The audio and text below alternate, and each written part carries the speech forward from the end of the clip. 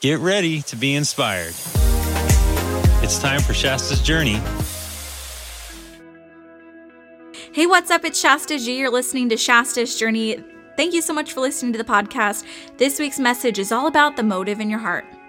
Why are you praying? Why are you fasting? Why are you judging others? This whole message is going to be surrounded by the motive in your heart.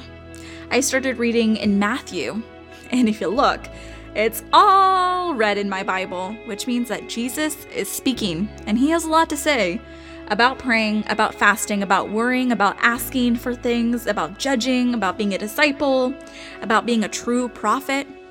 And all of these things have the exact same message, and that is the motive in your heart.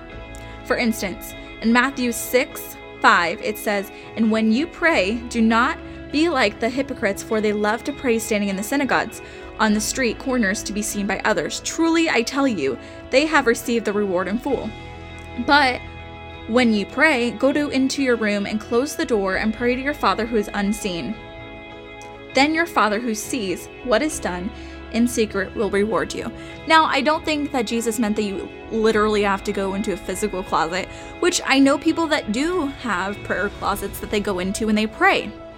But how I interpret this, and I would love to hear your guys' take on this, but for me, it really comes down to what's the motive in your heart? Are you praying in front of people just to look like you're a good Christian or to look like you're doing something good? Or are you praying because you genuinely care about people and you want to connect to your Heavenly Father? I think that's the difference. For me, I started a TikTok recently, and I kept getting prayer requests in my messages, and one day I was sitting in a parking lot and I felt led to post a video of me praying. And never in a million years would I've ever have thought about doing this or even thought it would be okay. But I was sitting in a parking lot and I felt led to pray for someone, but I had no idea who it was for. So what was the best way to pray for that one person? I opened up my phone, took a quick video of me praying, and I posted it. I had no idea what was gonna happen. I was like, oh, this is gonna get like 10 views. And that's okay. I was totally fine with that. I woke up the next morning and had almost 250,000 people who needed to hear that prayer. There were so many people in this world who have never had somebody pray for them. And that broke my heart. And like I said, I never posted that video to get attention or to look like I was a good Christian or anything like that. But I posted it because I had someone on my heart that needed to hear that, and that's why I did it. So it's all about the motive in your heart. And this same idea translates into numerous subjects in the Bible.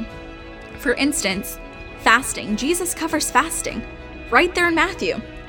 If you go down into Matthew 6:16, he says, "When you fast, do not look somber, as the hypocrites do, for they disfigure their faces to show they are fasting. Truly, I tell you, they have received the reward in full. But when you fast, put oil on your head and wash your face, so that it will not be obvious to others that you are fasting, but only to your Father who is unseen. And your Father who sees it, what is done in secret, will reward you." Therefore, when you're fasting, are you going around telling people, "Oh my goodness, this sucks so much, I'm fasting"? That's not the point of fasting. The point of fasting is to get rid of something that you really, really want, whether that is really good food or social media. You can fast anything that becomes a distraction or something that you put above God.